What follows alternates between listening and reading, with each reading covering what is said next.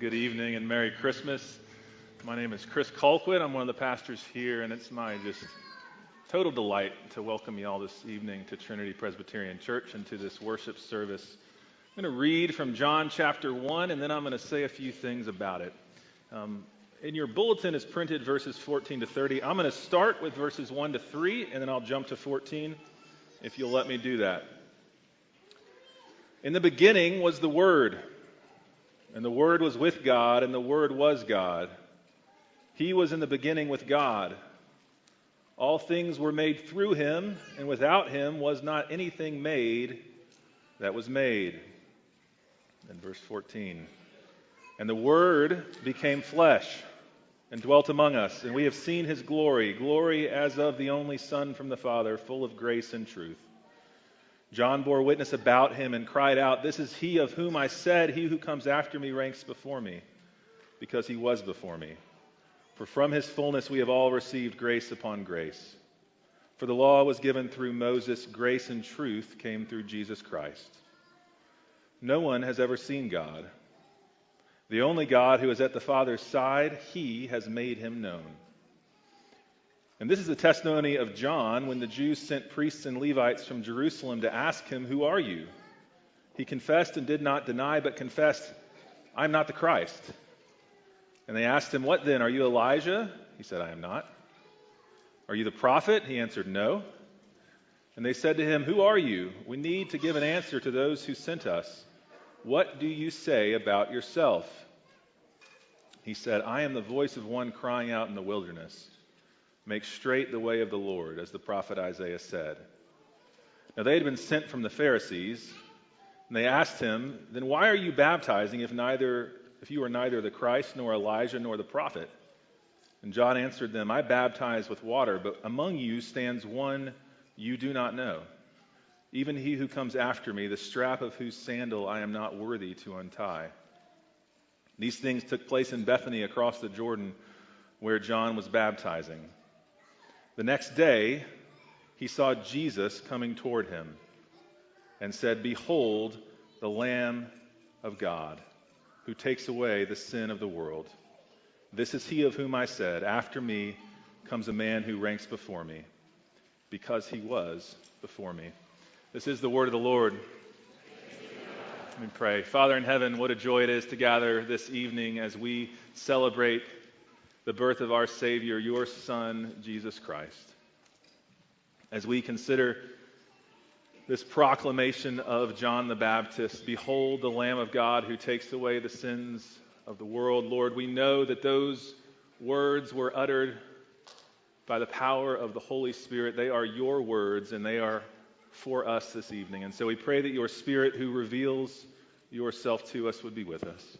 Speak truly and clearly through me and in our hearts, that we might see and treasure Christ our Savior, in whose name we boldly pray.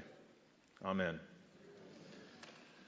Well, here at Trinity on Sunday mornings during the season of Advent, we've been looking at John chapter 1. The Gospel of John is written by the Apostle John, and John has a unique introduction to the life of Jesus. Unlike Luke, which is what we read just a moment ago, which tells us of Bethlehem, John, in his prologue, gives us the story of Jesus way before Bethlehem. He wants us to see that Christ is the Son of God, the second person of the Trinity, God himself, who existed from all eternity and through whom all the world was made. And then as he begins his narrative account, here in verse 19 and on, we are taken immediately to the adult life of Jesus. And when he appears on the scene, the first thing that is said about Christ through the lips of John the Baptist takes us way after Bethlehem. "Behold the Lamb of God who takes away the sin of the world," takes us to the cross itself. And so John wants us to see, as we begin to read the story of Jesus, that this is God himself and that he came on a mission with a significance that only took place on a cross on Golgotha.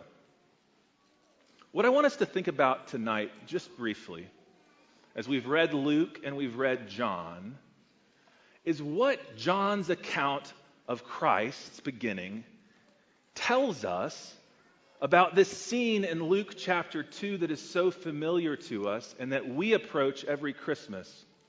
This scene of Christ himself being born, being wrapped in swaddling clothes, and being laid in a manger.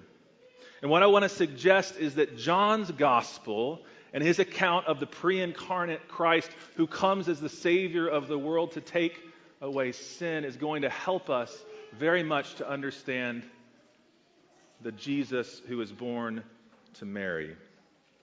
To do that, I just want to reflect on those words of John the Baptist in verse 29, and in particular on one word, maybe not the word that's at the top of the list of words to reflect on there, and yet it's the one we're going to do tonight. It is the word translated takes away. The word translated takes away. It's one word in the Greek. It's a verb, iron, if you're a Greek scholar. And the word means, very simply, to take something away, to pick it up, to remove something. It's a kind of word that is entirely the work of the subject of the sentence. If I take out the trash does nothing to take itself out. Y'all know, right? Sin does nothing to take itself out of our lives in Jesus. Little kids, y'all are here this evening, and we're so glad you're here. Have you ever experienced this thing, okay? Mom or dad is saying, come here, come over here.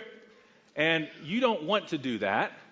And so you either stay still or you start moving in the other direction. Anyone ever experienced that? And then something magical happens. Hands, strong hands grab you and lift you and pull you in a direction that you were not intending to go. That feeling is being taken away, okay? That's taken away. That's iron, okay? That's the word that is being used here. Now, what does that tell us about Jesus?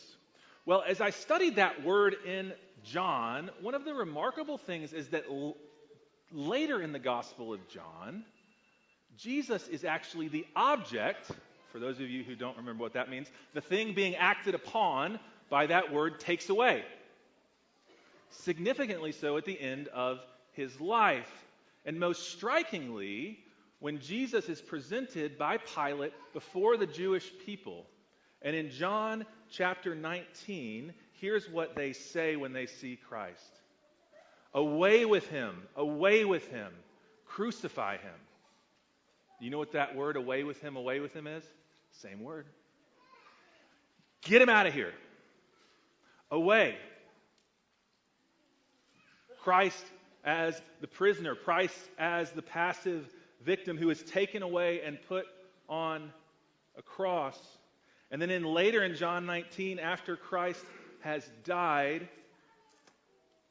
Joseph goes to the authorities and says, please, let me take Jesus. Let me take the body of Jesus away from the cross. Same word. And they take Christ and they take him to a tomb and they clean his body and they wrap him in linen and they lay him to rest.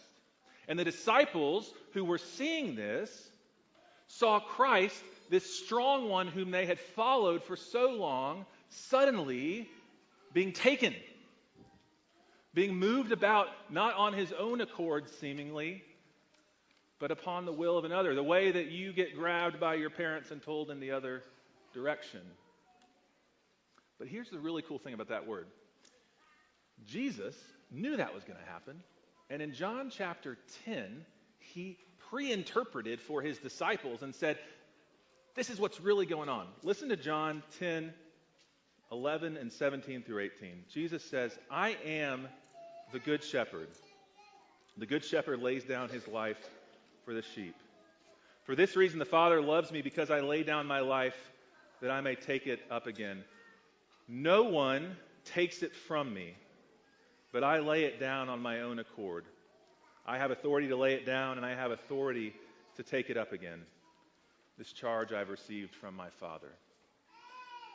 The scene at the end of Jesus' life, this scene that John the Baptist is drawing our attention to in John chapter 1, where Jesus appears to be the passive one, the one taken, the one powerless. Jesus says, no. In that moment, brothers and sisters, I am in complete control. No one takes my life from me. I lay it down. I do it on purpose. Why? Because I am the Lamb of God who came to take away the sin of the world. All right. What does that have to do with Bethlehem? What does that have to do with Luke chapter 2, verse 7, where we read that Mary gave birth to her firstborn son and wrapped him in swaddling clothes and laid him in a manger because there was no place for them in an inn? Baby Jesus appears to be a baby. He is a baby. He's not just appearing to be a baby. He is a baby. And he is taken from his mother, cleaned. Some of y'all have seen babies being born. They come out not so clean. He was cleaned and he was wrapped in swaddling clothes and he was laid into a manger. There are babies in this room right now. Clean babies. Babies smell so good. Jesus smelled like a baby, laid in a manger. But what we need to recognize tonight as we see Christ, the pre-incarnate one who came on purpose to be the active one, is that even in that moment, even as Mary holds infant Jesus and lays him powerlessly into the cradle, Christ himself is in complete control. He is not having his life taken from him then, and he will not have it taken from him at the end of time. He is even then upholding the universe by the word of his power. He is there on purpose. He is there with a mission. And that mission, brothers and sisters, is the exact opposite of what we see. Not for us to take baby Jesus and to wrap him and to lay him, but for him to give you new birth. For him to take you in your dirt and grime and to clean you off. For him to wrap you in the cloths of his righteousness and for him to lay you down. That's what he came to do. And to do it, he humbled himself to the womb of Mary and to the person of an infant human, so that he might do that for you. Kids, y'all, if you're here and you are under the age of 4 right now, and there's enough parents, I want you to get in your parents' lap, okay? Get in your parents' lap. Anybody wants to get in their parents? If you're older than that, you can get in your parents' lap too. I got one here. Okay.